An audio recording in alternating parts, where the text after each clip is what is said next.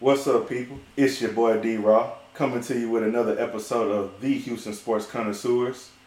Don't forget to seek, listen, and learn to be a sports connoisseur just like me, your boy D-Raw, the connoisseur. And we got Corey back again.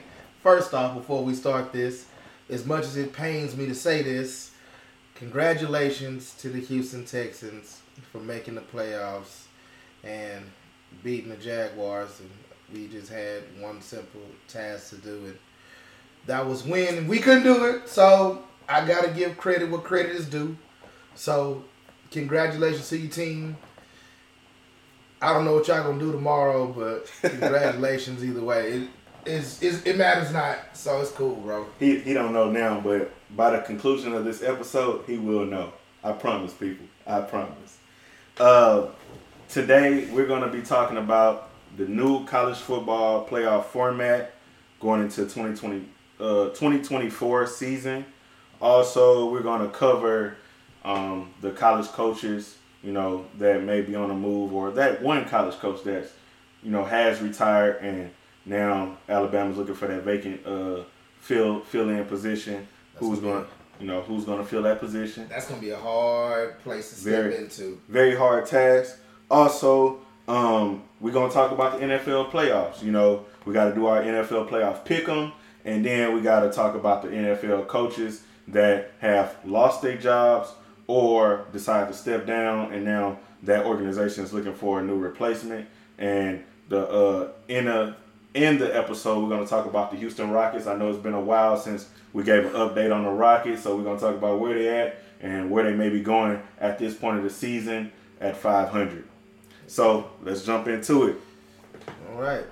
So, as you all know, we watched the national title game on Monday, Michigan versus Washington.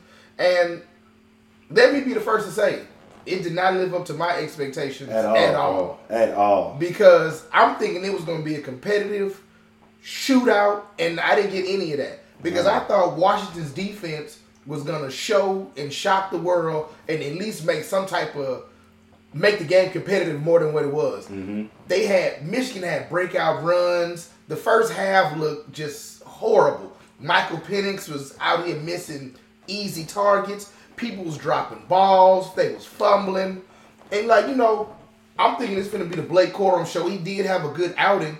But then, you got other running backs just stepping out. McCarthy didn't have to do anything. Come on, bro. The way I looked at it, bro, I really thought Michael Penix Jr. was going to be able to step into this game and be laser on focus like he was against UT. I knew Michigan coming to this game had a good defensive line. I knew what to expect from Michigan. But just seeing how Washington and Michael Penix himself dominated UT, I thought Washington really had a chance to just, put up points in this game. Yeah. But the 34-13 score definitely said the opposite. McCarthy, he was the more game-managing quarterback, but he actually looked like the better quarterback in that game. And that's the crazy part. And it shouldn't be that way. Because we all know Michael Penix Jr. is going to be a top 10 pick. Maybe even top 5, depending on where you see, Jaden Daniels, Michael Penix Jr., whatever the case may be. Yeah. Wherever you see them falling at, either way, Michael Penix Jr. should be a top 10 pick, and he did not look like it on Monday. At all. And another thing is, this game was probably like the first game that he's actually been put on the spot as a quarterback in college. Him coming from Nebraska, being in Washington, all the success he has had at Washington. No one has really seen him, under the microscope like he was in this game. He played in some big games against Oregon and some other teams in the Pac-12. But this game right here, it really kind of showed you what he may look like in the NFL.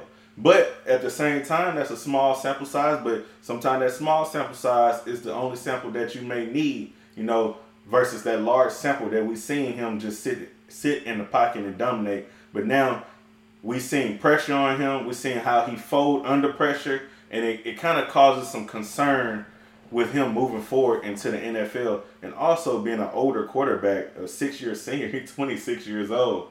And we got to hope that he's going to have it figured out moving on to the next level. And he got to understand, too, you're not going to a team that's already just, playoff bound. So you're going to go through a lot of trials and tribulations with whatever team you go to. Because they picking that early, you're a guaranteed first round pick. So that means you're going to go to a team that might not have offensive line. You might have a team that might have any weapons. So how are you going to make the adjustments to actually, counteract the poor performance that you showed on Monday? And that's what I'm scared about for Michael Penix Jr. Well, I'm really worried about that from all the quarterbacks coming out.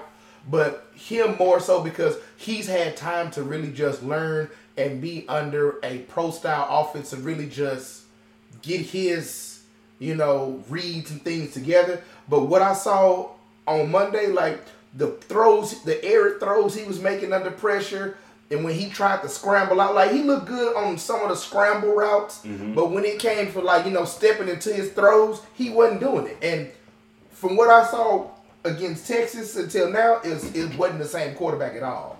Well, we also got to look at that offensive line that Washington brought in. We expect them to dominate how they did against UT, and that Michigan front D line, they just wasn't having it. And they did not give Penix enough time to ever step into the pocket really and make those throws. And the times that he did, he was already rattled and he'll miss receivers, But that being said, Michigan dominated the game. It really looked easy for Michigan at some point. And it seemed like the bigger challenge in the playoff for Michigan was Alabama versus Washington. As we look at everything in this totality. So Michigan, they move on to be the national champions of 2023-24 season or whatever. Yeah, no, I think it's just 2023 because 2024, how it just rolls around. Yeah. So they just give 1 year. So congratulations to them. Congratulations to Jim Harbaugh. You finally got that monkey off your back too. Yeah. You finally take your alma mater to the prestigious place that they should have always been at before. So congratulations to you. And that transitions into what's up with Jim Harbaugh? Where is he going? Is he going to the NFL? He's going to Los Angeles. He's going to be the coach of the Chargers. So you think he's going to the Chargers? I mean, it might be a good spot for him. It's the perfect spot. On the college side of things, who does Michigan find to fill his shoes? And at the same time, with Alabama losing Nick Saban to retirement, let's give a little props to Nick Saban. We're talking about a Hall of Fame coach. I think he has won with the most championships. He has 7, right? If not the most, he's I think him and the other person that was Bear Bryant. Bear Bryant. I think they both have 7. So he's tied for the most championships. One of the most winning for coaches ever to touch the surface of college football. He's done it at several programs. Yeah, that boy did it at LSU. He did it at Alabama. Yeah, he has a very beautiful track record. His track record, his resume is is up there with the fullest of the best. It is impeccable. You can't really knock Nick Saban when it comes to college football. So that goes to say Alabama has high expectations, but I will tell you this one thing about Alabama. Alabama is not a top 5 job. Really? It's Why not. It's Alabama. I mean, so why would it be a top 5 job? All right, let's put it this way. Nick Saban made that a top 5 job. He made that a 5-star program. Now, yeah, it was in the SEC. It's always been the SEC. The program has had success before, but when you talk about top 5 jobs, we talking about Michigan, Ohio State, Texas, USC. So you saying are you saying that because they have better boosters or something? Or you saying they're it's not even really about better the booster. areas? I think it's about the location. And but Alabama has a prestige over those schools. Yeah, that's only because of Nick Saban, though. No. Bear Bryant had that school, where it is. Yeah, they did. I felt like they did fall off in the 80s and 90s. But the point is, you still knew. Look, key words, 80s and 90s. You know how long ago that was? We talking about 40 years ago. Okay, so if that's the case, then that's like taking away the prestige away from Miami, Florida. Miami schools I'm gonna be honest. Those are prestige schools. I'm gonna be honest, bro. Miami ain't got no prestige at this point. They used to be the U. No, they always gonna be the U. Don't do that. Yeah. Don't do that. Yeah, ain't nobody going around talking about I'm gonna go to the U. I'm sure it's a lot of kids in Florida. Bro, I'm sure it's a lot of kids in Florida. If you ask somebody that's upcoming right now that's like 15 years old that's looking to go to play college football right now, you ask them about the U. 9 times out of 10, they don't have no understanding of who the U is or was at this point, bro. It's okay. Now Miami you might is have not relevant. They are relevant, but they're not on the same level as like Alabama, Michigan, Ohio State, Texas, Oklahoma. I don't even think they're on the same level. Those are top 5 college jobs. Not Clemson. The Crimson Tide is not a top 5 job. Man, it's in Tuscaloosa, Alabama, number 1. I don't care where it's at. It has built itself up to be there as far as facilities. But overall, I don't think it's a top 5 job, bro. So you feel like you feel like they shouldn't go out and spend money on some extravagant coach because they're not a top 5. They got the money to spend, but they're not finna be able to pull no coach from another top end job.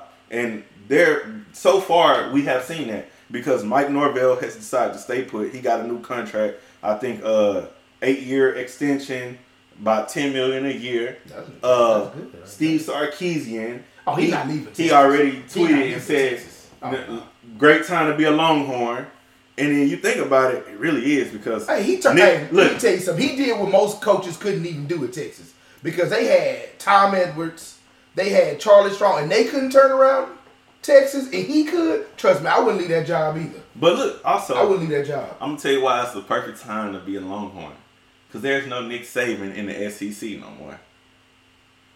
And so who does become the powerhouse now in the SEC? That's a good question. That's what I'm saying. And right now, you think about it. So it's Georgia.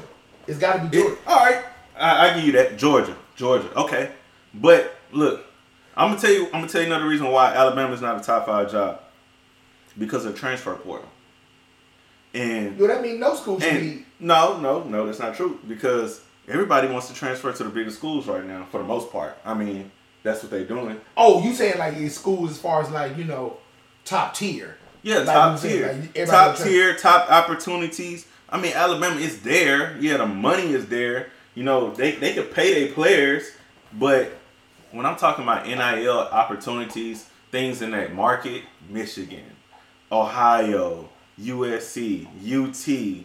Look at the locations of some of these schools, and I think that's the difference. Man, but you're more looking at the money flowing into them schools, bro. All right. You're looking at the money flowing in. Because I look at it like this: kids nowadays, yes, the NIL does play a big part. We've discussed this almost every week when we've talked about this.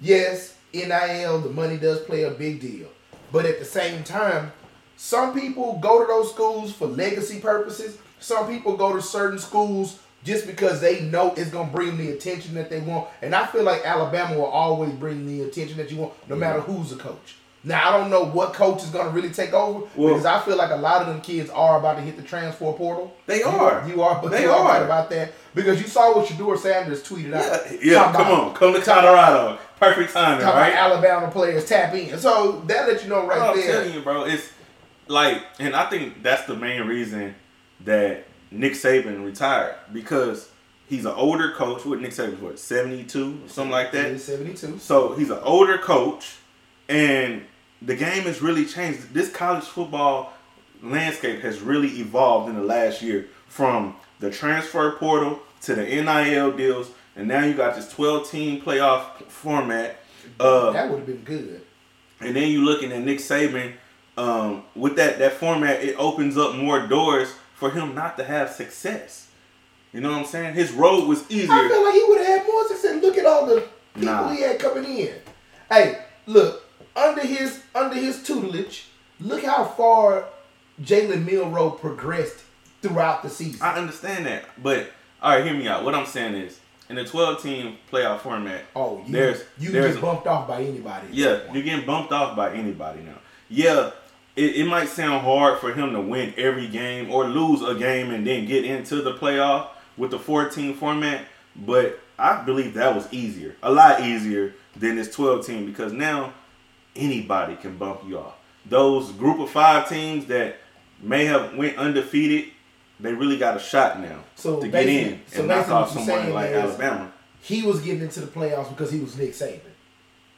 No, he was getting into the playoffs because they Alabama and they in the SEC. But he also is Nick Saban, which is a damn good coach, which I just said. But I think the portal is the reason why he retired. Because it's unstable. You sit up, you recruit players in high school that's sour, that's spoiled, that's looking for money now, and you do all that work for 1 year. Boom, I got you on my roster. I look at my roster and I say, okay, I got this 5-star athlete, I got this 4-star athlete, I got 10 3-star athletes. You know, I'm proud of my roster. But this is only really for 1 year now. You know, this is not me looking into the future and saying, man, we're going to be set, you know, in the next 4 years. We're going to be all right. Now it's like, we set this year, but next year, I don't know. I don't know if he's going to come back.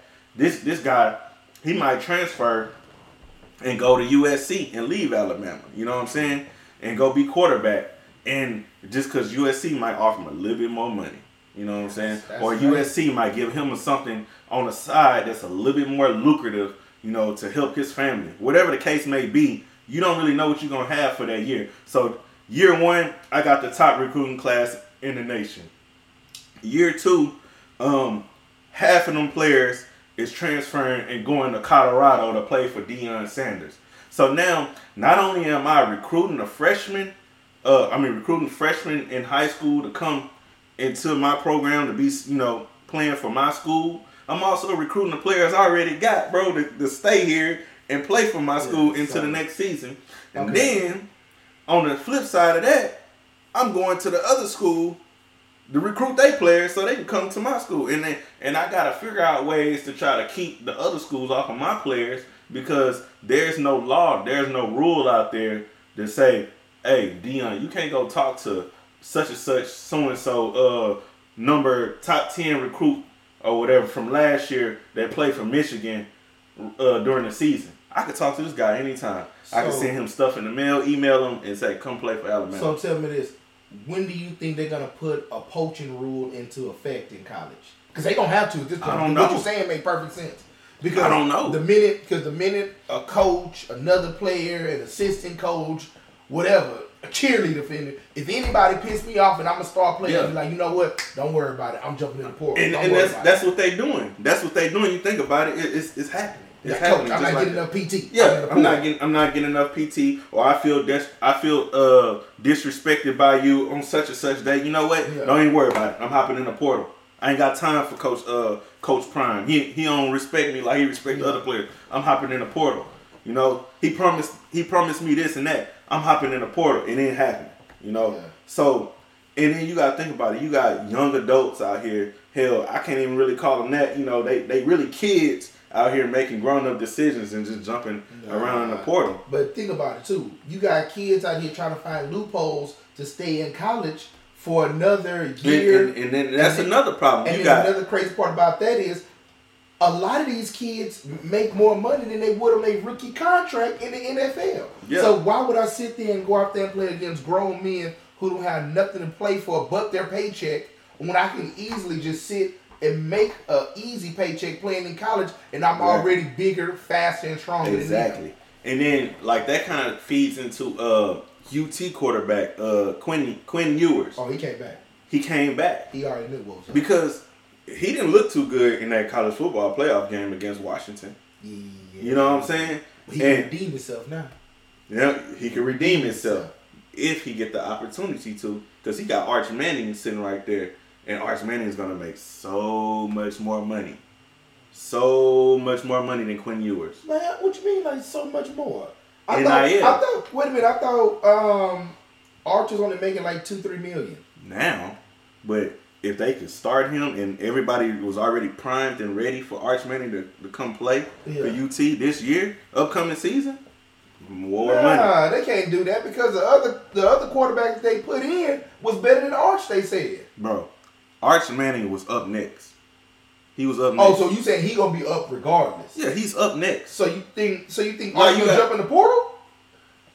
It's possible. I don't know to say he'll jump in the portal this year, but I'll be honest. I think Arch Manning is gonna stay at UT. He's gonna finish his college career there. But what I'm saying is, if Quinn Ewers don't do right next season, his first fuck up He's getting benched, and Arch Manning is going to take that reigning position, and he's never going to give it back. Ooh. He's never going to give it back. Ooh. But at the same time, he might be right. At the same time, for Quinn Ewers, I like Quinn Ewers. I think he's good. At the same time, for him, this is an opportunity for him to go make more money. Well, if that was the case, he probably should have jumped in the portal then. Because there's a lot of schools that would have took him. Because he could have made more money at another school. I thought about that too. And if I was him, I probably would hop in the portal, especially if I know I'm not going to the draft because of that Arch Manning monkey on my back. But that also could be a chip to make him do better. True. Because honestly, what school could he go to actually have the same prestige that he had in Texas? Because the only other options, honestly, would be Ohio State, Michigan. There's nowhere else in Texas he can really go. Not at all. Because it's a step back. He gonna start right away. But the fact is, he's not really making a vast improvement as far as like. And I'm gonna be honest, bro. Like even just looking at like the landscape of college football and the quarterbacks that's moving around, I honestly don't really see Quinn Ewers jumping in front of none of those quarterbacks at these top schools right now. No. So. And that makes me wonder: is Quinn really average? I think he's average. I believe because think about it. I actually, don't get me wrong, I actually like Quinn Ewers, but I feel like if he jumped in the portal and was like, "Hey, I want to go to," I'll just throw something out there. I want to go to Georgia. Could he start over Georgia's quarterback that's there right now? I don't think so. I don't think so. Like if he said like, "Hey, I want to go to USC. I want to play under Lincoln Riley." Could he start right away? I don't think so. That's crazy. No, I don't think so. Because even I looked at USC because Caleb Williams been playing in that bowl game, and that freshman dude they had that came in looks awesome. And that's what I'm saying. So, like that's why I said Quinn Ewers. I don't see it, bro. And honestly, I think if he went to the draft, he was gonna be a late pick. So therefore, him coming back to college, I think he is gonna make more money in college versus going to the pro. Yeah, because I feel like with Quentin, he got to be on the right team to actually let him sit on the bench for a little while, maybe for like a year or two. Same thing with like Jordan Love. You let him sit on the bench for a couple of years, let him learn behind a professional, and then just see what he got. Yeah. So let's hop into the college football new format real quick before we transition. This 12 playoff format allows more teams, of course, to get into the playoff, and to fight for the championship. But it also allows group of 5 teams, at least I would say one group of 5 team. And we just looking at this year's top teams. So the top 12 teams, if we did the top 12 teams, the first 6 teams or whatever, they got a actual bid to be in. The first 4 teams, I believe, have a bye week or something like that. Really? Yeah. But the thing is, with this playoff system is that after they do the conference championships, they just hop right into the football playoff. So you don't got to worry about teams taking a whole month off for, the bowl games and then college football rolling around. And then some teams is ice cold, some teams is hot and whatnot. Now everybody is just right into it. So I think you get a better product out of the teams, but also you get more games played by each player throughout the season now. So hold on. Because normally bowl games start like mid-December. Yeah. So now as soon as the season is over with, after they have the Big 12 championship, the SEC championship, they just go straight into the playoffs, excuse me. Yeah. So the first round will actually start like December 21st. So that's like right after the conference championship. That next week we got to get right into it. Who's going to be playing and stuff like that. So if we just looked at the top 12 teams for college football this year, you would have had a matchup like this going into the first round. You would have had Liberty versus Florida State. Okay. Ole Miss at Georgia. That's ugly. Penn State at Ohio State. That's good. Missouri at Oregon. Okay. So that's some good matchups. Yeah, I think it's gonna. Well, really... except for that Ole Miss Georgia, we already know how it's gonna end up. Well, I mean, you don't know because Ole Miss was a pretty good team. You know, now looking at how Georgia been playing, I agree. You know, I think Georgia probably would have came out on top. I don't know if it would have been a blowout though, but yeah, it wouldn't have been like Georgia and Florida State. It wouldn't have been like that. Yeah. So yeah, like I was saying, the top 4 seeded teams, they get the bye weeks, and then they get to kind of pick like where they want to play at, being a top team, and that's how it's kind of set up. And then you roll into the quarterfinals and stuff like that. And basically, you just you get down until you got those 2 remaining teams pretty much. But 12 teams is a whole lot better than 4 teams because the last 7 or 8 years that we've been watching this 4-team playoff format, there's always been at least like a team or 2 that's been left out that definitely could have made a run. And now I feel like this 12-team format, if it's done correctly, will definitely allow for teams that really deserve to be in there to be into the playoff. Especially at least one group of 5 team, I think, should always get in there because that's been my problem. Like we look at UCF that one year, you know, they went undefeated, but they didn't have a shot at the 14 playoff format. They left them out. So UCF, they won their bowl game, which is like the Peach Bowl or whatever the New Year's Six Bowl was, and then they called themselves the national champions. Okay, so help me out here. So if this is the new format or whatever, you know, what does this do as far as like the selection committee and as far as like the other bowls that, you know, take place? Does this help college get more money from the extra bowls, or does this only just, or like do people get to bid on like, you know, like can this, like what I'm trying to say is like, you know, Cotton, Sugar, Fiesta, you know, those are the major bowls. So, but can like a bowl like the Outback Bowl, can they bid and get one of these bowls? You know, that's a good question, bro. Like the 8 or 9 or the 5 and 12, can they actually bid, or it's always just gonna be Cotton Bowl, Orange Bowl, Sugar Bowl, Fiesta Bowl, Peach, and that's it?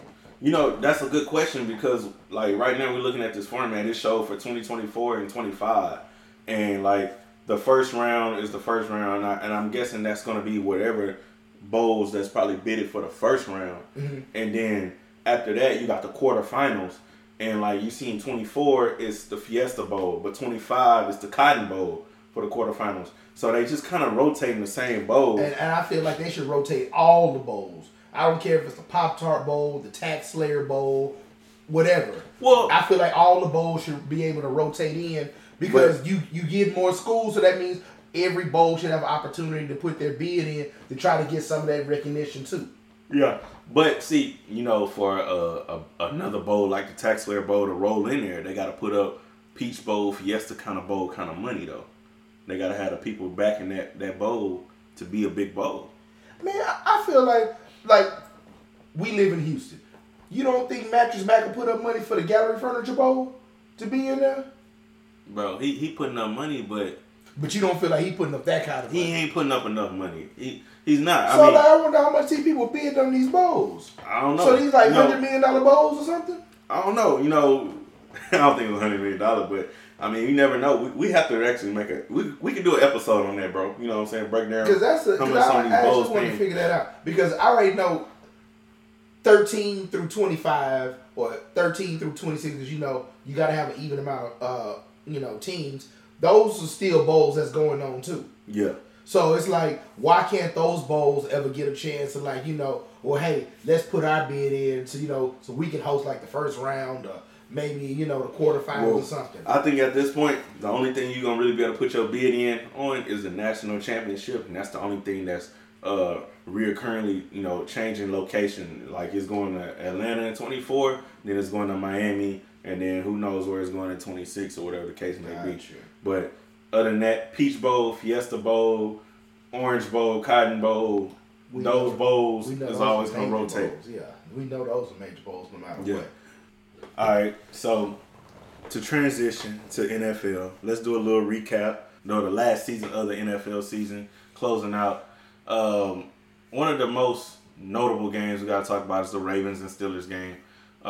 The Lamarless Ravens. But why was it notable? Because the Ravens had absolutely nothing to play for. Well, but it did get the Steelers in. It was everything for the Steelers, though.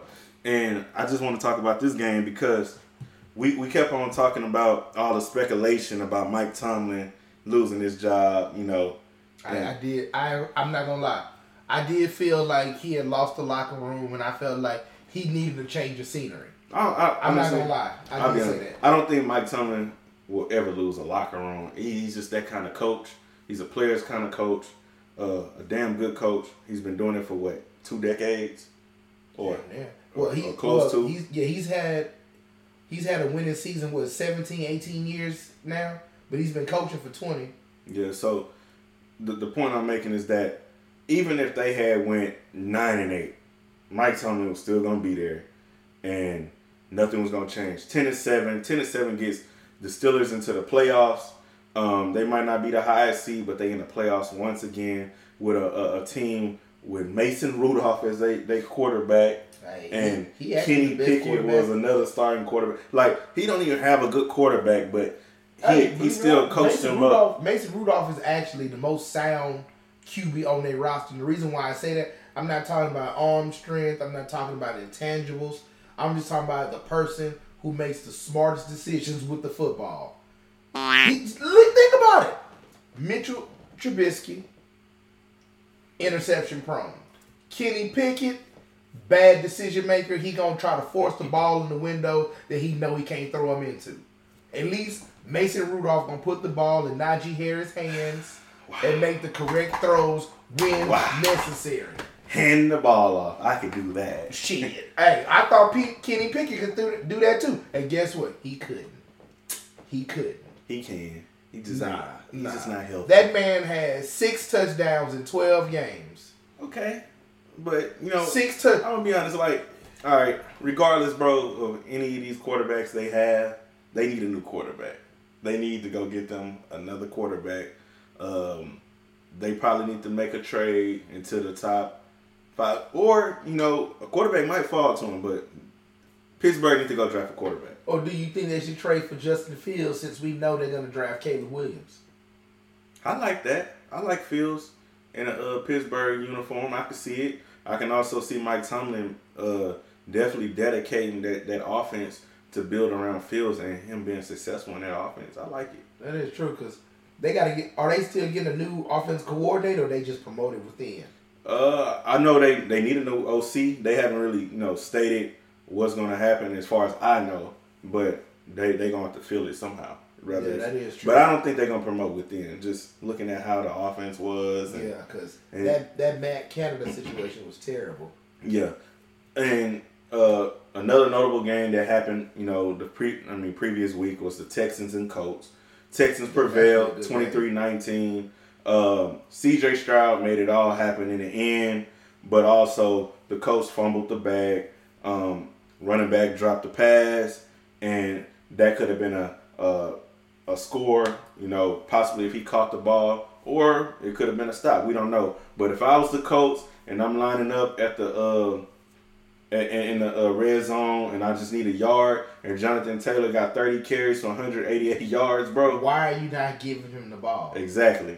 You got to hand it off to Taylor. And even, to be honest, bro, everybody in the stadium expected the Colts to run the ball. We knew they was going to run the ball. The Texans knew they was going to run the ball. The Colts knew they was going to run the ball. But that's why, honestly, the play design actually wasn't bad when you think about it. No, the play because everybody knew they was going to run the ball. Uh-huh. So, okay, I'm going to hit him with a little play action, do this little screen. He just fucking dropped it. Yeah, all they have to do is execute the play. And honestly, let's not put it all on the running back because it was Gardner threw a flat ass ball. Yeah, he threw a ball that was flat and behind the running back, and he had to reach back and try to go get it, and he fumbled the bag. Because even if he would have caught it, he would have tripped up. He would have tripped and been short anyway. Yeah, it was no way he could He probably could have gathered himself. And then I was also thinking, if he had probably caught that ball. It's a chance that somebody could have been there to knock his fucking lights out. Somebody was right there because the corner was coming straight at him. And then another thing about that play, it's kind of bad on the Texans, but it was man coverage. So somebody on the Texans should have been like right up in his grill anyway. You know what I'm saying? They probably would have got the first down, but I don't know if they would have got 6. And honestly, if I was the Texans, I would have let the coach score right there and then took my chances with Stroud going down the field and scoring to beat the Colts in that last minute. Because I think it was a field goal anyway. It wouldn't have really mattered. Even because I think it was 23-16, right? And if they would have got, you already knew the Colts wasn't going for 2. No, it was 23-19. That was 23-19, and he just dropped it. Yeah, See, I'm thinking it was 23-16. They just kicked the field goal, tried to do an onside kick, and just blew it. Okay. So, you know, I still like the Texans possibly having a chance in the end, but knowing the Colts, the way they was moving the ball, because they had 6 minutes to score, the Colts was going to try to run until there was no more time on the clock, and they was going to try to get Taylor into the end zone. And that was a real game plan, but it came down to that 4th down, and they had to come up with something that they could execute.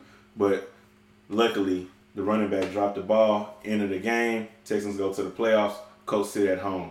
And so does the Jags, because the Jags lost against the Titans. No, man. Like, why you had to even bring that up, bro? That was uncalled for, bro.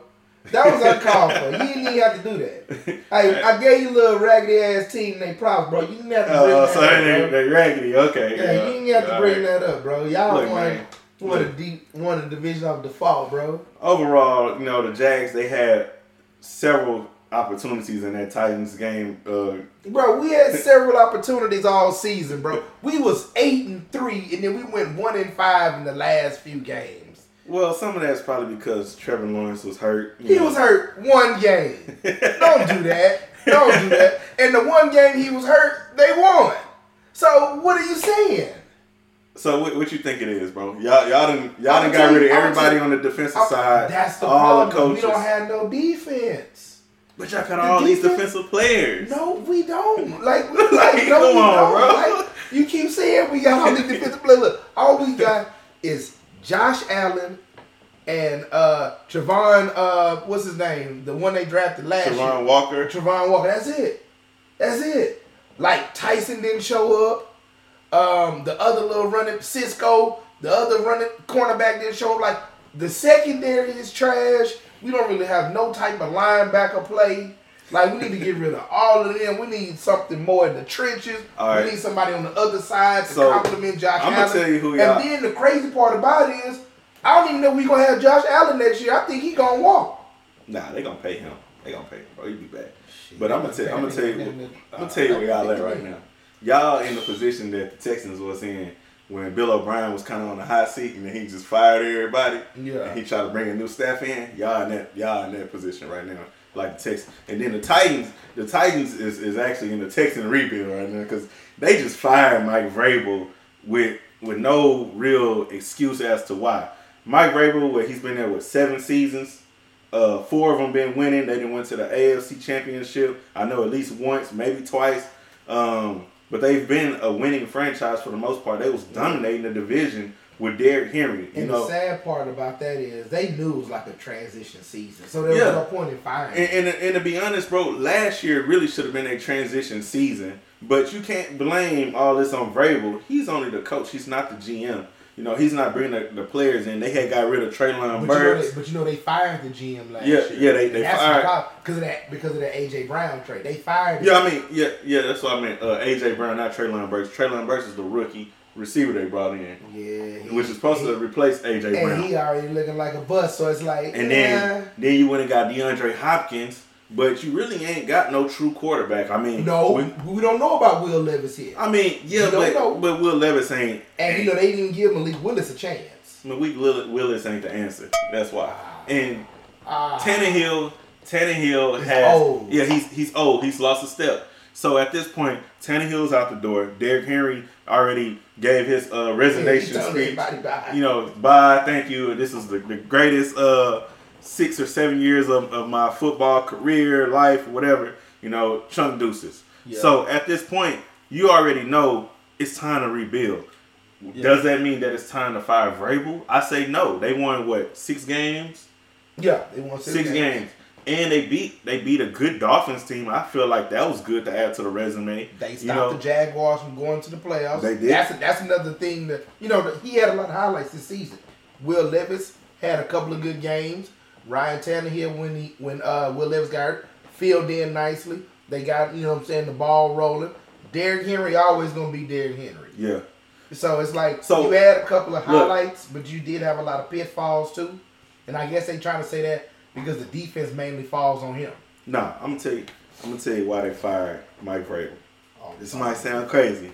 They fired him because Amy Adams Strunk. Yeah, the owner. She decided to put the Titans in the old Houston uniforms. Okay. Go out there in those Houston Oiler blue, love your blue colors. Okay. And they lost to the Houston Texans. Then, it was a close game. But then they had a rematch 2 weeks later.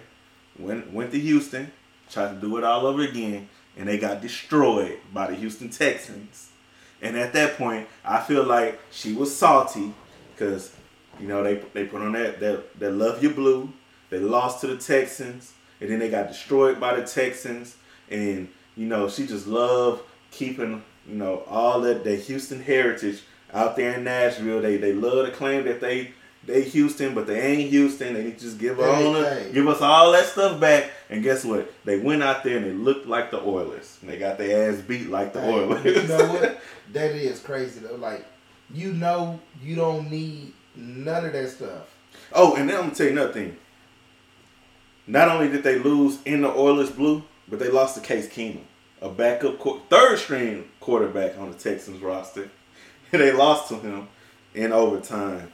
And I just think all that, man, culminates into why Vrabel got fired, to be honest. But overall, Vrabel is a leader of men. To me, he's a damn good coach. And he's going to find another job. But honestly, before New England hired Jared Mayo, yeah. I actually thought he was going to the Patriots. That's what I thought too.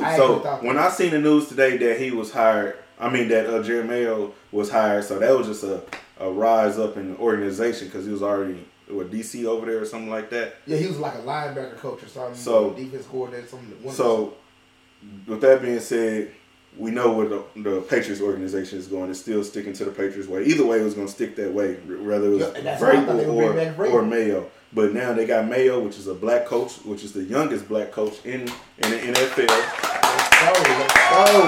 That is now six NFL head coaches that are black in the NFL running the organization. That's good.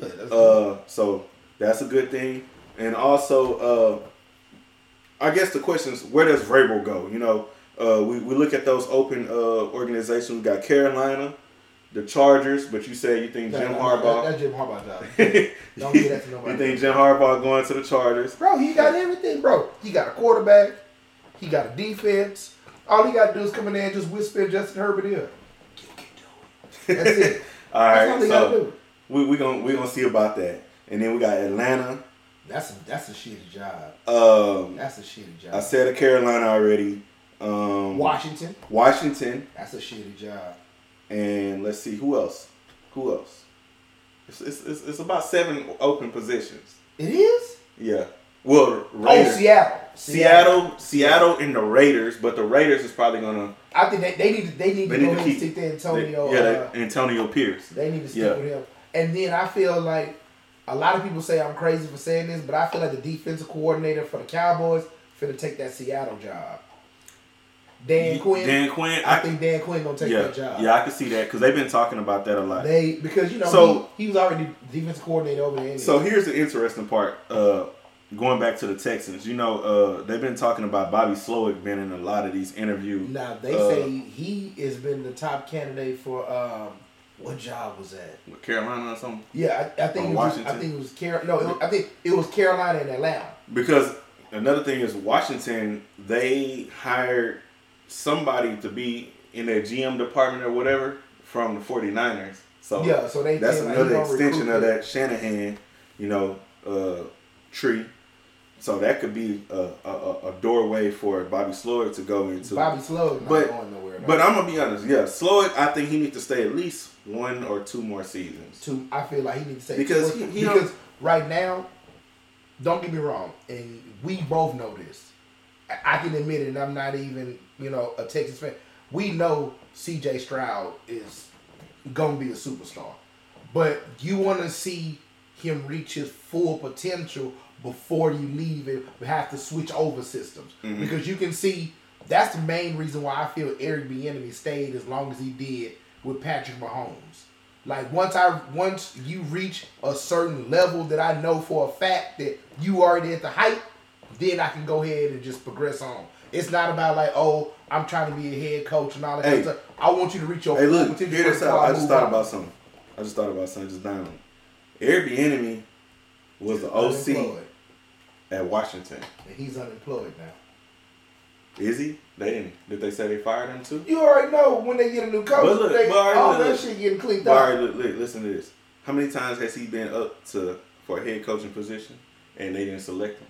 But now they got some different people over in Washington. You think Magic Johnson gonna talk to Josh Harris to get him hired? That's a possibility. What do you think about Bieniemy as the head coach in DC? I don't know, because they offense is shitty as hell. But they are getting a quarterback this year. You don't think they're gonna stick with Sam Howell? Hell no. They got the number 2 overall pick. They just won the Drake May sweepstakes.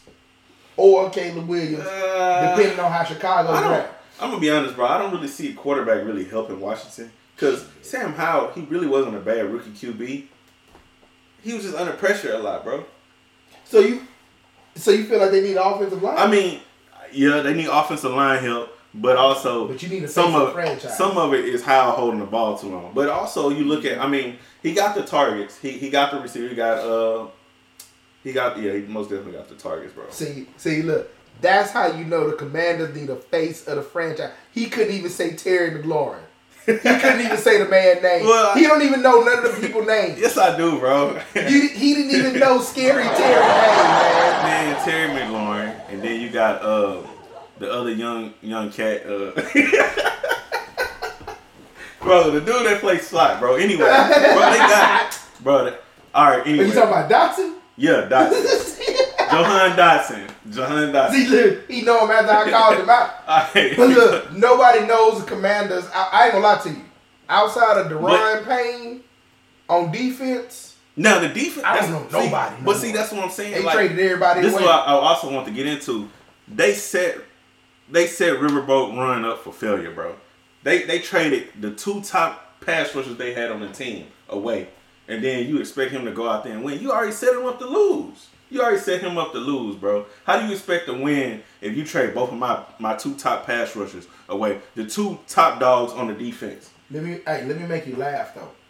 So they traded Montez Sweat away, and he led the Commanders in sacks before they traded him with 6. Mm-hmm. He went to the Bears, and he wound up leading the Bears in sacks with 6. So he's the first player in NFL history to lead 2 different teams in the same season. That's crazy. With the most amount of That's sacks. crazy. And then you look at how they shipped Chase Young out to the 49ers, and he's having a good season. Yeah. You know what I'm saying? Like, bro, you traded your 2 top players on your defense, really probably your 2 top players on your team, period. Yeah. You know what I'm saying? And you got what, like a 3rd or 4th round pick or some bullshit. They got some trash. You know what I'm saying? So I feel like the defense is really what they need to work on. The DBs are okay, except that one dude that they got. You talking about that rookie? Yeah, the rookie DB. But you gotta realize too. I feel like whatever system that they run is probably just not for him. I mean, that's a possibility. Because he probably in college. He probably wasn't used to man coverage. He probably used to zone or something. So because remember, went through that last year. The cornerback for the Texans, and because he couldn't do what Lovie Smith was as far as like that zone, he was more of a man coverage. But Lovie Smith, that Tampa 2, that shit's so outdated. So we already knew that wasn't gonna work. And it helped some of the players. It made some of them look better, but yeah, overall. But I feel like it only helps your front 7. It's hard on secondary because you don't really have no no true structure. Yeah, for sure. So, I mean, Washington, bro, they in a bad position, like you said. Atlanta, I think they're right there, but they're a quarterback away and a head coach. I feel like honestly. Now let me tell you something. Now I can see Eric Bieniemy going there. Nah, I don't see it. I can see that. Let me tell you why. Because the defense is already kind of set. They're not bad on defense. They ain't great, but they're not bad on defense. You already got 2 stud running backs. You got Drake London. You got Kyle Pitts. And you got the other tight end too. The one they just drafted again. Huh? They drafted another one for some odd reason. I don't think they drafted him. I think he's a veteran. Oh, he's a veteran? Okay. Yeah. But you really, honestly, I don't think there's anything wrong with Desmond Ridder. I just feel like Arthur Smith just so run heavy that it just really just took away from the actual game itself. And then when they down by a certain amount, he just want to just throw the ball like crazy. Like it's not feasible.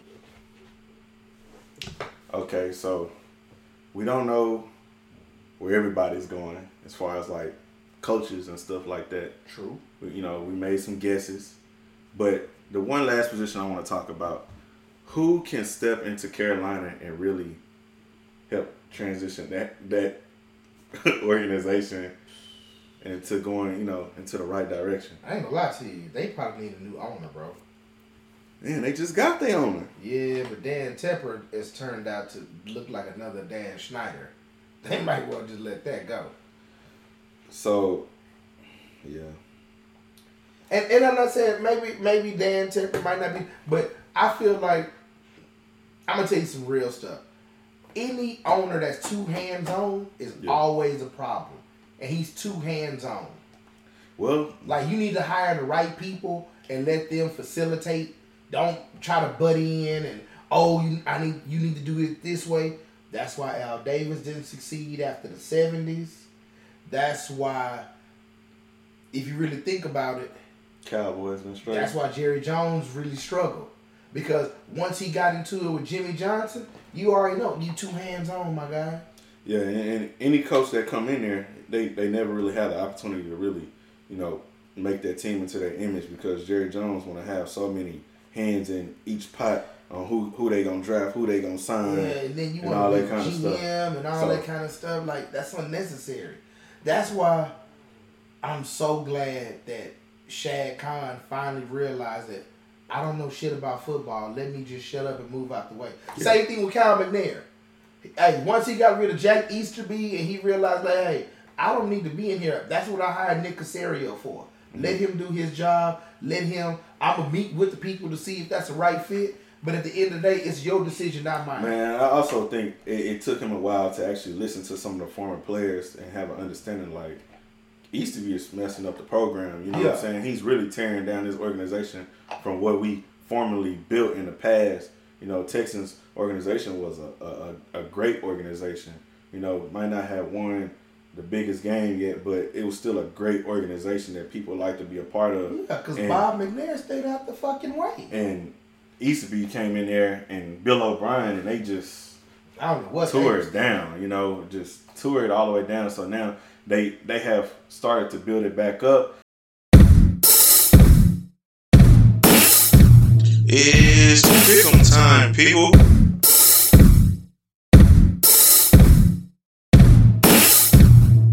Let's go. And that right there just runs us right into the playoffs, people, because we got the Texans and Browns, 3:30.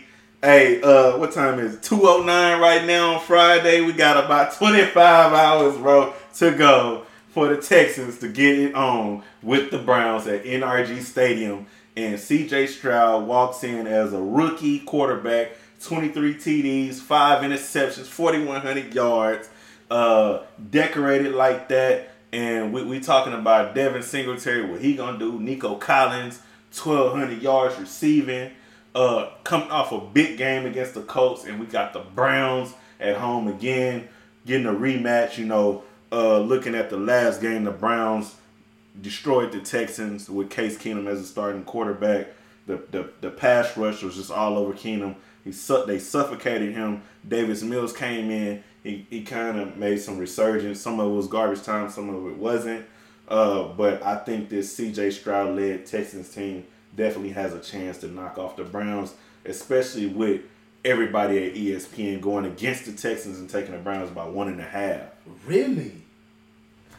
So, but they do understand that C.J. Stroud is playing in this game and not, Case Keenum or Davis Mills. Yeah, they do know that, right? Yeah. And I feel like the defense wasn't the issue. I feel like, honestly, DeMeco's going to have an even better game plan than what he had last time. Oh, yeah. I feel like now that C.J. Stroud is in there, Bobby Slow can open up the offensive playbook, too. Because he couldn't open it up with those limited arms he had. Now, don't get me wrong. Davis Mills has an arm. I'm not saying that. But he's a bad decision maker. No, the offense and defense is going to look totally different. Number one reason is because the Texans have seen Cleveland already. And we've seen Cleveland probably at their highest. Yeah. You know what I'm saying? We're talking about 350 yards passing from Joe Flacco.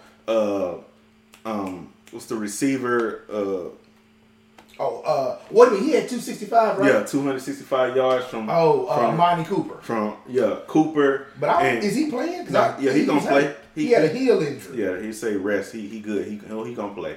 So we talking about that. Kareem Hunt is also gonna play too for him. So their rushing game might look a little bit better against us. But overall, I mean, we talking about a different team because the Texans gonna have some players back as well on the defensive side of the ball that didn't play.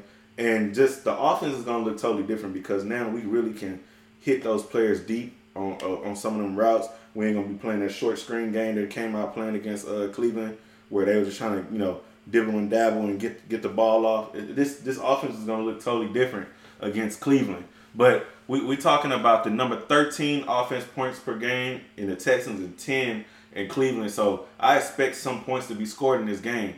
But we also talking about the number one defense in the NFL in Cleveland versus a middle of the pack defense in the Texans that rank 14th, which is not bad at all. Considering like what they were last year, that's actually very good. And Cleveland is number 12 in running the ball and rushing yards. So we know they're gonna try to make Kareem Hunt, get some yards on the ground. But the Texans usually do pretty good against the run, with the exception of last week against the Colts. I mean, that was a real big, what do you want to call it? Exclamation point, I guess you want to say, that really stood out against the Texans.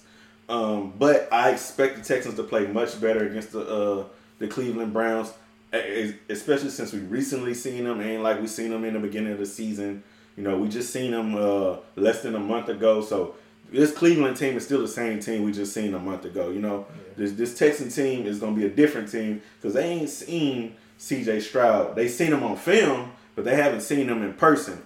So that's going to be different. We talking about the number 7 passing yard, team or whatever, number 7 in passing yards in the NFL in the Texans versus number 19. And we also talking about a team that likes to turn the ball over in Cleveland because they're 25th and they do it a lot. And if you think about it, Joe Flacco had 2 interceptions against the Texans in that game that they beat us in, but the Texans just wasn't able to get points off of those turnovers.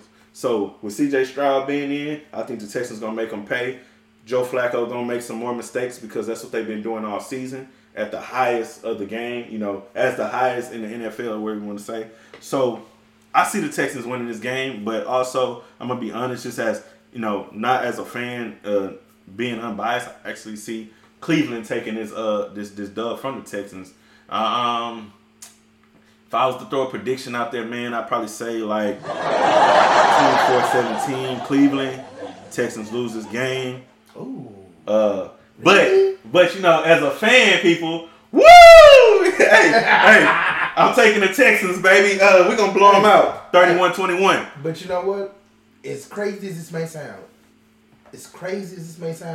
I'm actually riding with the Texans on this one. Only because of home field advantage. The Browns defense has not seen C.J. Stroud. And honestly, I'm gonna tell you who actually gonna have the biggest game. Like, I know Nico Collins, he gonna get his 100 yards, but I think this is a game where Dalton Schultz has more of a bigger break. Because remember, when C.J. Stroud plays, he has great games. You know, he's not limited to just blocking. Well, I'm gonna say this. I think Dalton Schultz is gonna have to do a lot. He gonna have a good game. I feel like he gonna hit over. I feel like he gonna have at least. Excuse me. He gonna have at least 75 to 80 yards. I don't think so. I think he probably have about 35, 40 yards receiving.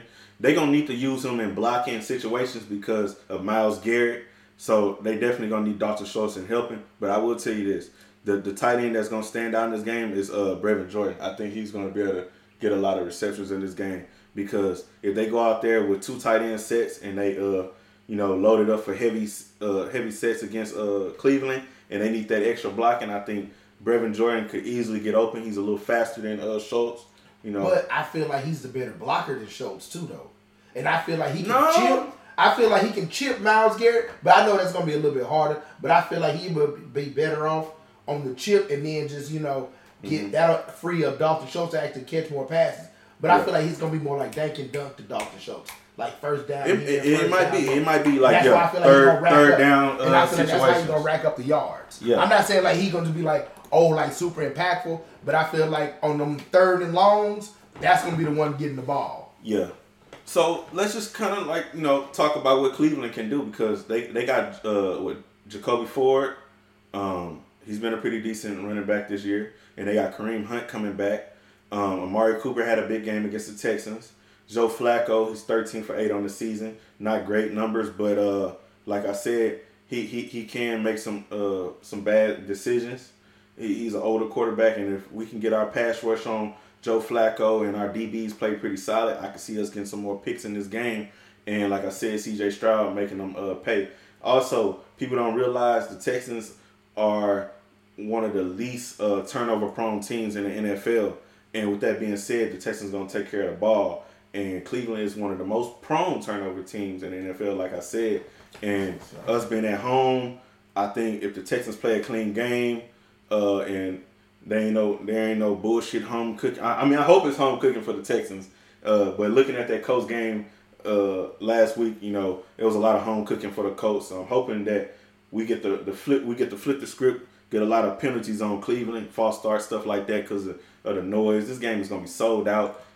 Houston fans, we haven't seen a playoff game since 2019, and it's at home. They keep on putting us in this bullshit 3:30 slot. They keep coming at us with the disrespect. Hey, but y'all did get the primetime game on Saturday. Hey, but I say this is better than being on Peacock. You know what I'm saying? And Peacock only. So hey, I'm gonna take it.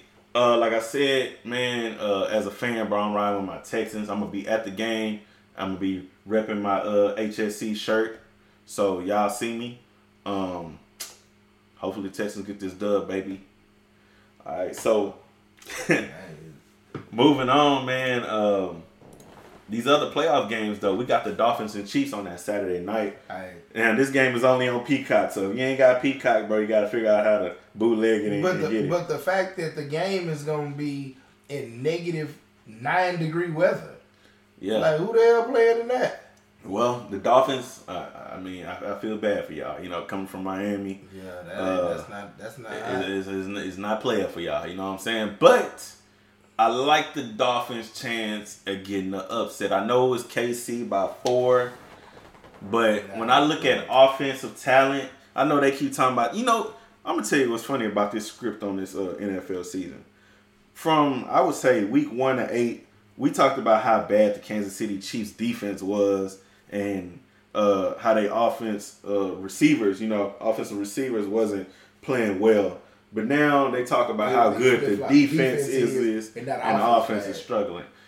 So I like Miami chances. They got the DBs to lock up their receivers that Miami really don't have. I think Bradley Chubb, he's not really healthy, huh?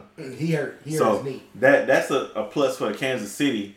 So, but I don't know who they're gonna throw on Kelsey, but Kelsey can't beat the whole Miami team. He can't. You know what I'm saying? And like, who does Kansas City really got to cover Tyreek Hill or Jalen Waddle or any of those other dudes? Is Jalen Waddle playing? That's a good question too. Because he been hurt too. Yeah, that's a damn good question. But I just think, man, Tua 4,600 yards, 29 TDs, 14 interceptions, bro. I think he gonna top. I think he gonna top my homies. You know what I'm saying? Hey, if Mostert plays, Miami might have a great chance of winning because you can run Devin and you can run Mostert. That's gonna be a killer two-headed monster. Mm-hmm. You already know it ain't gonna be too much. It ain't gonna be too many deep balls that wind gonna be blowing, and that ball gonna be in the air. The wind chill is supposed to be ridiculous, and bro. And if it hanging, if that ball hanging in the air too long, it's gonna be like a brick coming down. And if you look at both teams as far as like running backs, it's coming down to the run game. I think the Dolphins got the better run game. Patrick Mahomes will not be a major factor in this game because you can't throw the ball. Yeah, it's coming down to the run. I'm gonna be honest, bro. I'm almost more interested in seeing this game than actually seeing my own team play. And the only reason, I guess, it's just the weather conditions. It's the weather. I'm just interested in seeing how these teams, like, this is going to be a top 5 coldest NFL game ever. No, they said this probably is the coldest game ever. So it's going to pass the ice bowl. Yeah, because they said right now it's predicted the game going to start at negative 2 degrees. But they say by the time the fourth quarter hits, it's going to be -9. Yeah. Like that's, and then the wind chill is supposed to be like -40 or 30 or something. And the wind gonna be blowing anywhere from 20 to 30 miles an hour. Man, like you can't play in that, bro. I just want to see how the fans how they gonna make it. And they in Arrowhead, that raggedy ass state. That shit gonna be cold as hell. So Sunday afternoon we got the Steelers and Bills. That shit. Bills, Steelers. I'm going Bills because the Steelers don't have nothing. No TJ Watt. I'm good. I'm gonna be honest, bro. I'm gonna ride with the underdog on this. Just I like Mike Tomlin just to go in there and just so somehow. You riding with Mason Rudolph? Okay. Mason Rudolph and Najee Harris. It's gonna be snowing. It's 22 degrees at the start of the Bills game. And Cook been a pretty good running back for the Bills, but he only got 2 TDs. That's weird. How you got 1,100 yards and 2 TDs, bro, on 237 carries? But then look at the quarterback though. Your boy got 18 interceptions. That's why. Your boy trying to throw in the red zone. And see, that's why I say I think the Steelers can win this game, bro, some way, somehow. I know TJ Watt ain't playing, so that's gonna hurt the Steelers, but Josh Allen has not been playing that great. 4,300 yards, 29 TDs, 18 interceptions, and we talking about a guy that I always think he is the superhero on the field. He like to play hero ball, you know what I'm saying? And I think that could possibly lose him the game. I know Bills are favored by 9.5, but this is the right reason to take the underdog in this game, and I'm gonna ride with the Steelers. Okay, we'll see. We'll see about that one. I don't know about that one. I mean, it's tough, bro. So Packers and Cowboys, 3:30. That's Sunday. a blowout. That's a blowout. It ain't gonna be no blowout. The Cowboys finna steamroll them, bro. They ain't gonna steamroll them, bro. They 8-0 at home. They playing in perfect weather. Like, come on, bro. They gonna win the game. But they not gonna steamroll the Packers. I don't think it's gonna happen. I think this is a legacy game for Jordan Love, for them, to be passing the torch to him from Aaron Rodgers to Love now, getting into the playoffs. They did that when he made the playoffs. They ain't say nothing about winning a game. He not. I ain't say he's gonna win. I think he's gonna play good. The game gonna be a lot closer than you expect. Well, believe it or not, he hadn't played bad all season, but I just feel like this is a hard mountain to climb right now. And I'm not even a Cowboys fan, but the fact that, I hate to say it, bro, Dak Prescott is your MVP. Bro, I said that on the last episode. I was telling Trey that I was like, man, you look at 4,500 yards, bro, 36 TDs, people, 9 interceptions. That's crazy. That's crazy numbers. And we talking about Lamar Jackson. I mean, Lamar Jackson, he having a good season. He did a little bit on the ground. He did a little bit through the air too.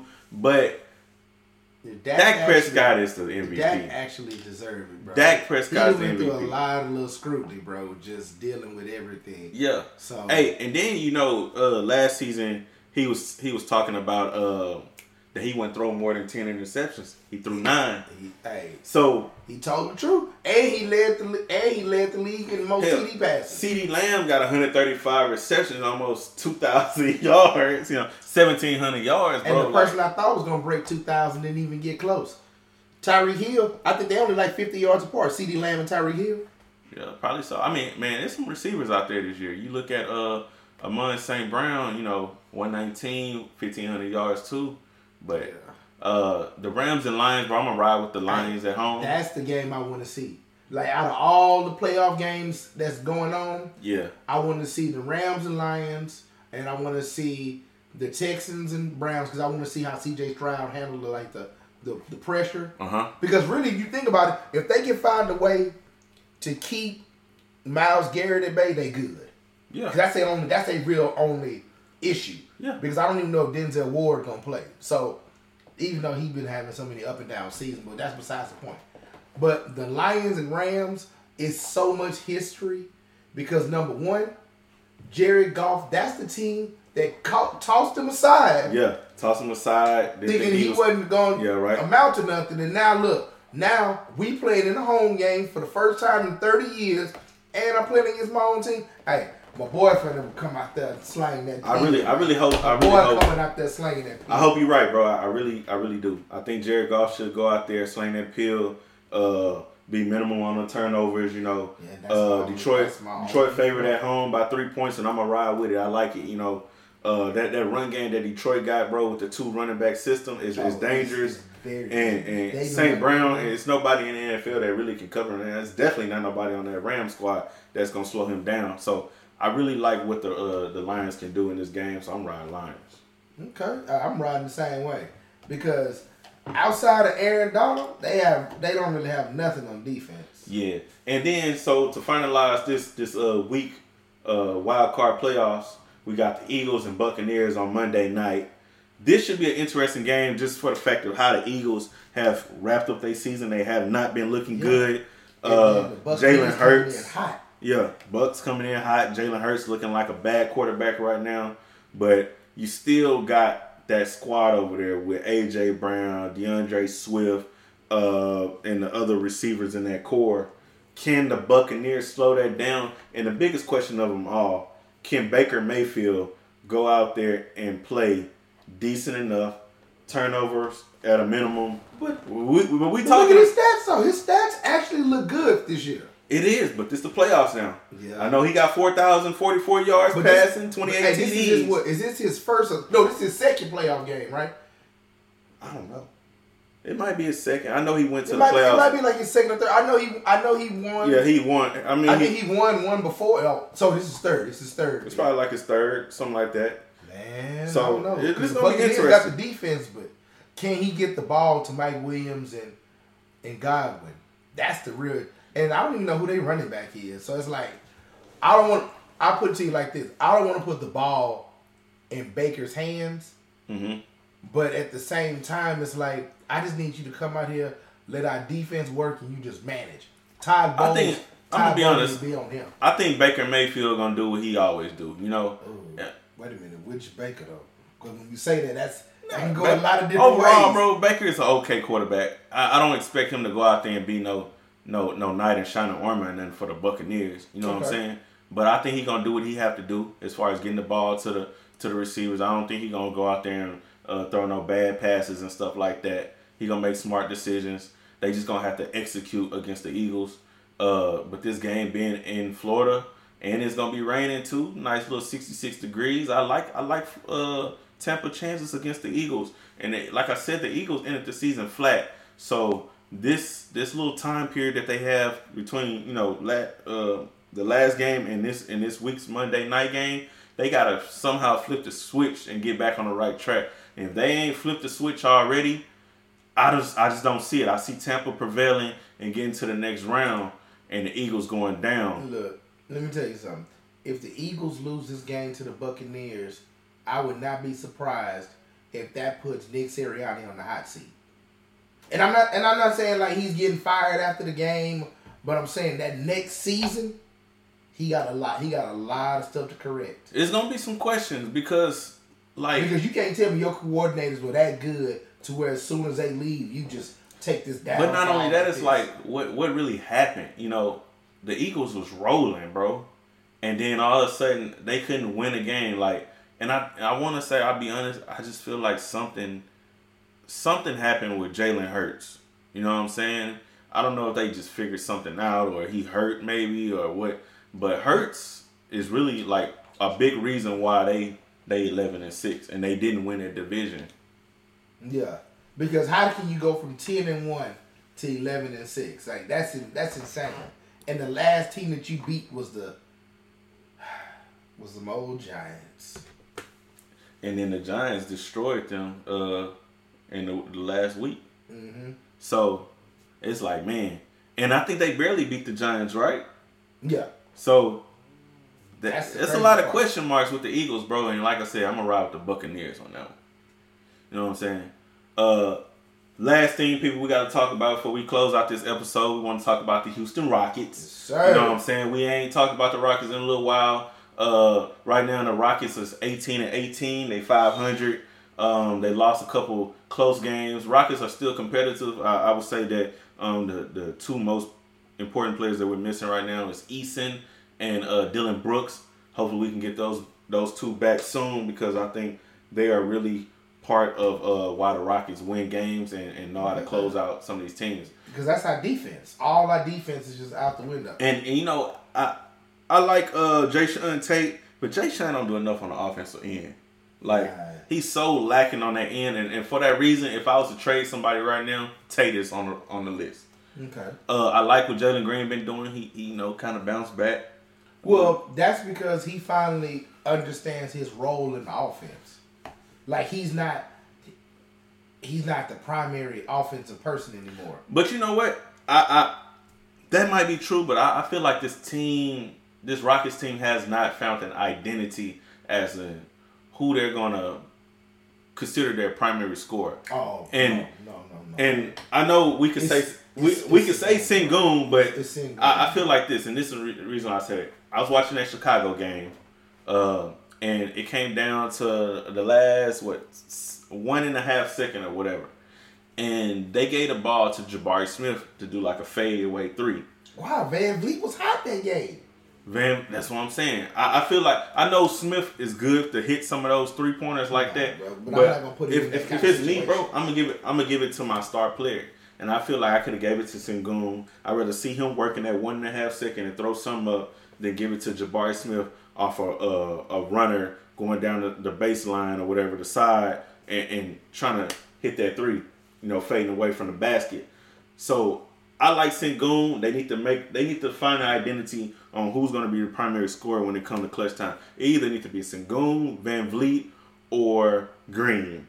That's just my opinion. But unless somebody's really hot in that game. I feel like the focal point through the offense should always be Sengun and Van Vliet. And that's true. Because Van Vliet's going to get everybody else involved. And Sengun is a more consistent scorer outside of Van Vliet. So you already know most of your points are going to come from them two anyway. Yeah. Now, I will say this. They have shown me that they can be a playoff team, people.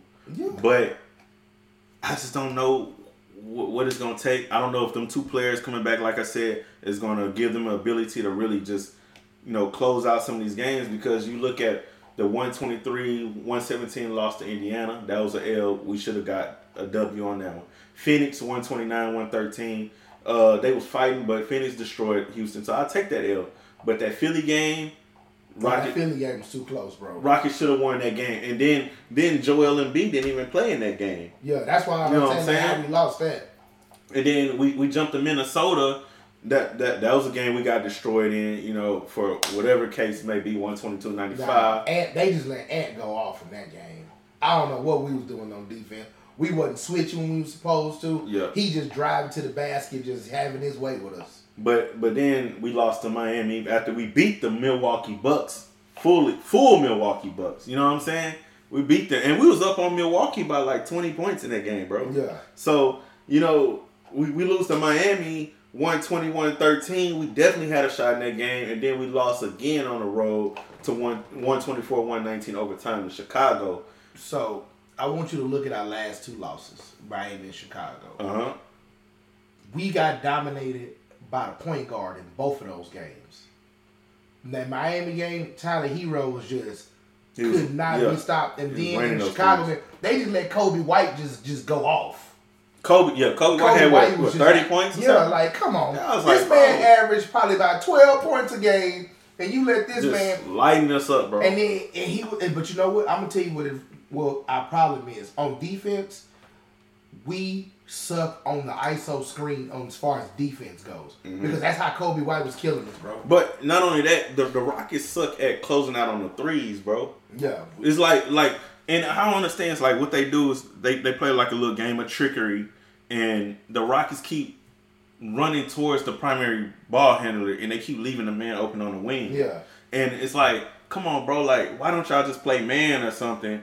You know, face to face. They do zone at the wrong time. Yeah, and that's what was killing them. And then on top of that, y'all don't even do like a 3-2 zone where you can guard the perimeter. Y'all doing a fucking 2-3 zone instead of a 3-2. Yeah. So you got everybody in the paint for no reason or around the paint. No. So the one player I do want to say I really been liking, you know, since they really been giving him that PT is Cam Whitmore. Like, I feel like Cam, bro, has been everything that we've been saying he's going to be, and he can be even more. Like, this dude with 13 games, 12 minutes, 8.9 points per game, you know. That's pretty efficient, you know. And Cam is rebounding, he's stealing, he's assisting when he can sometimes. But overall, Cam is a very versatile player, I would say. That other player is Tari Eason. You know, hats off to him. I think he's really, I would say Tari Eason is really the glue of this team right now. I really like what Dylan Brooks do too. Yeah. But Tari, bro, is the dude. He get dirty. You know what I'm saying? Yeah, because his perimeter defense, I feel like his offense, to me, he reminds me of like a young but a smarter Patrick Beverly. But he don't have to do all that talking. I was thinking. He don't have to do all that talking and get all in your face. He's just going to play solid and consistent defense. Yeah. And he's going to be right there on that perimeter, and he's going to be on you like glue. And you know who else he kind of remind me of? I would say Ariza.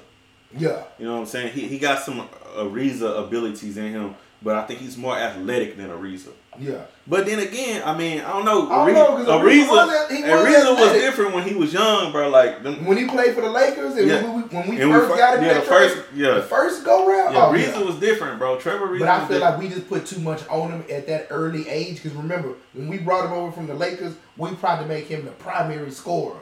Yeah. And it's like, you know, to me, he was still more like trying to be like that Bruce Bourne character type. And we found out he was more of just a 3-and-D kind of guy from the wing, you know. I think Tari Eason can be more than that, though. I think he can be, you know. He has a lot of upside. Yeah, and he's explosive. Like, the Rockets got a lot of talent, man. And I guess let's look at some of the, you know, the upcoming games before we wrap, and we could just kind of debate and say like where we think they're gonna be. Right now we got four more games on the road. We got Detroit tonight. Boston, that should be Philly, and New York before we back at home for a three-game homestand. Okay. Detroit, we should destroy them. Yeah. Boston, it's gonna be tough. I don't know. I don't know. I feel like this. If we lose that game, if we lose by a single digit, then I feel like we moving in the right direction. Yeah. As long as it's not a double-digit loss, we moving in the right direction. Philadelphia on Monday, we should actually beat them. Joel Embiid gonna be playing? It doesn't even matter. The point is, though, that's their main focal point of offense. Because once we shut down Tyrese Maxey, that's it. I don't know, bro. I don't think they can shut that dude down, man. Because when we played Philly just last week, we couldn't shut it down. But he was the only one that was really a factor. Our perimeter defense is the problem. We got to find a way. Like Udoka got to find a way in drills, in practice, whatever. He need to find a way to make them like understand like what to be looking for as far as like perimeter defense goes. Because I feel like this. Everybody in the NBA shoots threes now. There's no way around. There's no more dominant person in the paint outside of what? Karl Anthony Towns and Joel Embiid. Yeah. That's it? Everybody shooting threes. Everybody. Everybody. You know, hell, they even got the Spurs even got damn Wemby shooting threes, and this dude is like 7'9". So it makes no difference. Come on, bro. Man, like, come on, bro. The dude out there running to the basket, they just overlooking, they just shooting threes. He running to the basket, dunking. They're like, look how easy it is. I ain't gonna lie, bro. Throw me the ball. You know, you look at Wemby, you gotta respect that boy, bro, because he'll blow by you. You know what I'm saying? Hey, Wemby. I never knew that dude was that fast. Hey, that boy. And that he got a nice little crossover and change. Yeah, I say, in here, cross you up, bro. Like, whoa. Cause I saw how that boy left Giannis in the dust that game, bro. He crossed the shit out that boy. I was like, whoa, when did Wemby get that in this game? Man. I ain't never seen him do that in France. Spurs gonna be something in the future, bro, but as long as he stay healthy, but they ain't doing that this shit. They trying to trade for Javante Murray again. Man, I mean that'll help them. They need a consistent scorer though. They do need that. Rockets in New York. You know what? New York actually looks better since that trade. Since they got OG. Yeah, they do look better. So that game right there might be up in the air. I think just based on how the Rockets playing right now, I think they're gonna lose that game. I think it's gonna be a close game. It's gonna be kind of like that Bulls game where it's gonna come down to the wire. Rockets just not gonna close out the game, bro. But unless Dylan Brooks or somebody come back, I think the Rockets can do it. Yeah, because that's gonna bring back all of our only roadblock right now is perimeter defense, and that's the main reason why they brought in Dylan Brooks in the first place. Yeah, that's all we really need. So look, let me ask you this: if you can go get any position or kind of player in the NBA right now to make a trade and help the Rockets, what would it be? Would it be interior or something on the outside? Ooh. Damn. Because like right now, I feel like Sengun is fine where he's at, but he's not good defensively. Man, we need something in the paint, man. And I told you this, I think like 2 or 3 weeks ago. Since the Raptors are breaking down everything right now, we need to go ahead and get. Bro, you seen I don't know if they put him on a trade block or what. Siakam. That's what we need. We need Siakam. I'm back on that too. We need a solid defender to help come inside because what Sengun to do is he'll play defense, but once you start posting him up, he gonna back off. He's not gonna really just get in there. He gonna back up and just let you just pretty much. Yeah, and if you realize, bro, that Chicago game, he allowed Vucevic to do that a lot to him. Yeah, like, you know what I'm saying? I feel like since he feel like, I guess he don't have like the physicality, he just like backs up and just asks for help. I don't know, man. Like, I think Jabari Smith cannot help because they in the same weight class. Yeah, I can say this again about Sengun. It seems like something has to happen for him to get his motivation going. And to get into the game to where he want to dominate, because the first half against Chicago, he didn't do nothing. He was like 0 for 6 or something. Mm-hmm. Halftime, he came alive. And then they had, like, if you was watching the game, they had said something to him. They heard him over the mic, and he was like, "I want to win the game now." Like, come on, bro. Like, you should have always had. Yeah, like that should have been your first mindset from the jump. Like, he should have been playing like he was playing in the second half. In the first half, the Rockets would have won this game, bro. He put up 25 points in the second half by himself, including overtime. And I just think that's the problem, bro. Them dudes got to be on the right page from the beginning to the end, and if they can do that, they'll win. But right now, 18-18. I think the Rockets are like. I feel like honestly, that's where they should be. They're not under 500. They are competitive in every game, but they're just not closing out. Yeah, I think the Rockets tied up with the Lakers or something right now, bro. When we talk about standings and stuff. Yeah, I think we the A seed right now. Yeah. So looking at this. Oh, we dropped down to the 9th seed. The Suns came in. So they won some games. Yeah, because the Lakers played and the Lakers lost. So. Right now, and you look at the Suns, bro. The Suns should be a better team with KD and Devin Booker. I know they ain't got that Bradley Beal experiment was a bust because he's not playing, and you got to realize you gave up your bench for him. Yeah, and they let Aiden walk, right? Yeah. So, yeah. But still, I mean, with KD and what's face, bro, they should still be better, bro. Did you see what happened last night, my boy? What? You ain't see that? Oh, you talking about that blowout? Yeah. Not the Celtics blowout, but with the other one. That old Thunder blowout. Yeah, the Thunder blowout. That 62 points. Man, what the hell? It's crazy.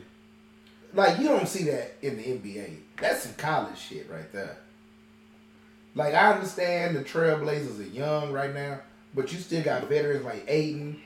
Like, that's all they really got, bro. Because that rookie that they got, he ain't panning out. I don't know. I only seen him have like 2 good games so far this year. Bro, he ain't panning out.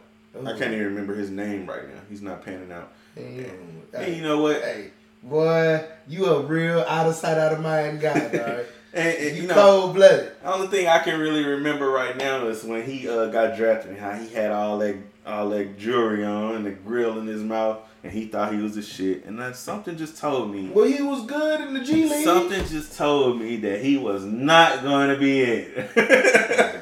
And so far, I'm gonna tell you what it is, and we both said this. He thought he was gonna play with Dame. That's true. He really thought he was gonna play with Dame and learn from him, and then just go from there. Dame ain't trying to have that, man. Dame trying to win, bro, and that's why he went to Milwaukee. And hey, but Milwaukee's starting to like implode on the inside too. Think so? Hey, what's their record right now? Milwaukee. Like, I know it's good, but they 26-12, bro. They number 2 in the NBA. They doing right. They've been losing some weird games as of late. I mean, they gonna lose some because they added Dame into the collection and yeah, I know it just take time to lose. They gotta gel a little bit. But I bet. I'm gonna tell you the scariest team in the East right now. People think I feel like it's gonna come down to the Celtics and Pacers. Celtics and Pacers in the Eastern Conference Finals. No. I really feel that. Bro, Halliburton.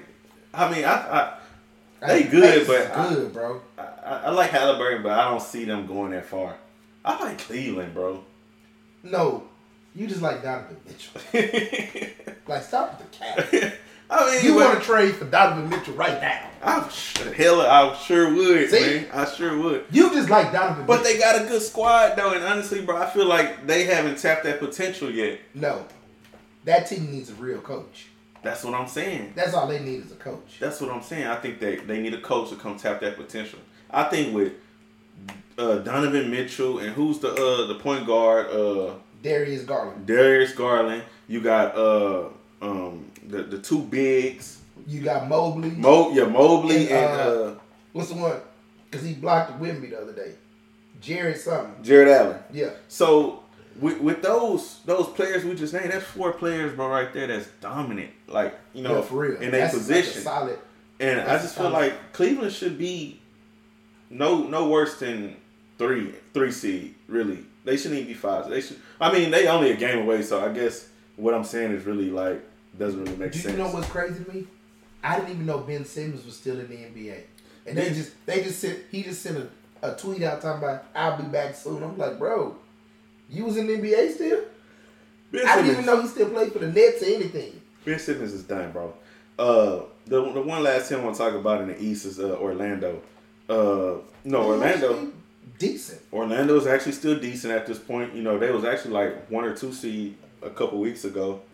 That's how competitive the East is. But they still right there. They still riding, and I think Orlando could be a dark horse team that you kind of got to watch out for in the playoffs. All right, what do you think Atlanta's problem is? Because they got I feel like they got a lot of potential too, but they never live up to it. I don't know, bro. Honestly, I'm gonna be honest. I can't really name too many people outside of Trae Young. Trae Young and Capella. Murray. Oh, you got Murray. You got DeJounte Murray. You got Clint Capella. I think. I don't know, bro. I don't know what's wrong with that team. Now in the West, oh my God, I don't know. It's tough, but I think the Rockets, if they stay on par, they could be in the play-in. Phoenix probably gonna be in the play-in. Dallas, gonna get in. Lakers, I think the Lakers gonna miss the playoffs, bro. And then Golden State. Golden State, we don't really know what they gonna do either. That's the only team I really see that's below 500, bro. Nothing, bro. Draymond not doing nothing. Hey, look, before we wrap this up, do you think this is the last season that Golden State is glued the way they are right now with Clay, Curry, and Draymond? Yes. Draymond is going to be the one that's gone. Draymond and Clay. I about to say, I think they both gone, and Curry going to be the only one that's going to be left. Because you see how the younger players are already complaining they're not getting no PT. Yeah, because they say they're going to trade Wiggins so Jonathan Kuminga can get some more PT. Why would they trade Wiggins? He's solid. He's solid defense. I guess they feel like Kuminga is the man to replace him, and he's holding those minutes hostage. I guess That's cap. So we look at the. I mean, right now, bro, the Western Conference is surprising. We talking about everybody think the Clippers might make a run. Because you see, they just gave your boy, serious man. They gave him his money. Oh, Kawhi. Yeah, Kawhi got paid, bro. Like, and you know what? And they talking about Paul George. They trying to work a contract out for him next. To be honest, bro, if the Clippers can continue to improve, this might be the perfect year for them to do. Let me tell you something. Do it. Hey, you might say I'm crazy for saying this. Hey, look. If the Clippers, by chance, make it to the finals, I guarantee they finna dismantle that whole team. Why? Why would they do that? Because, number one, they can't afford it. Number two, you already know Kawhi finna go on a hiatus. Because he's going to feel like he did everything he needed to do. That's the problem with paying Kawhi. Anytime you pay Kawhi, he's going to deliver. But that next year? Yeah. And watch I agree. I agree, bro. You just... Because it's like you setting yourself up for failure. Because, that man has been with the Clippers. He's already been paid 3 times? And he ain't really... And he's only played 2 years out of them 5 he been there? Yeah. Like, come on, man. You done paid this man 3 times. Because I think he just got a contract for he got a $150 million extension.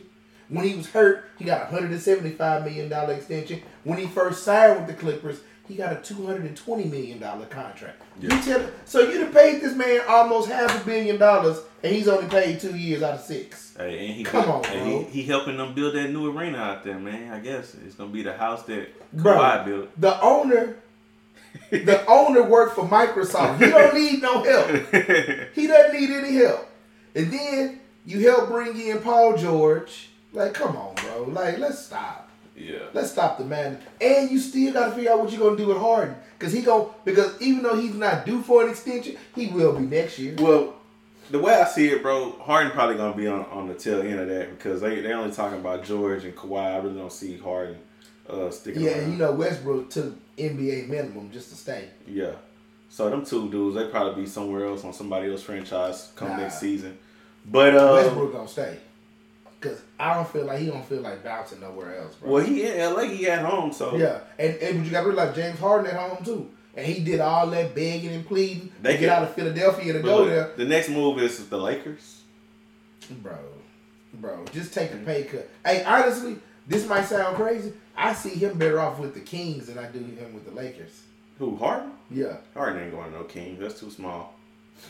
Hey, but they got everything in place, bro. They do, but he ain't going. It's too small of a market. He ain't going. Harden like to party. Harden like to party, bro. Ain't shit to do in Sacramento. But what you don't want to do, and that's play basketball. Yeah. So you might be right about that. Yeah. So that's a wrap, people, on this episode. Thank you again for looking, listening. Don't forget to share. We on all your favorite podcast platforms. Show us love.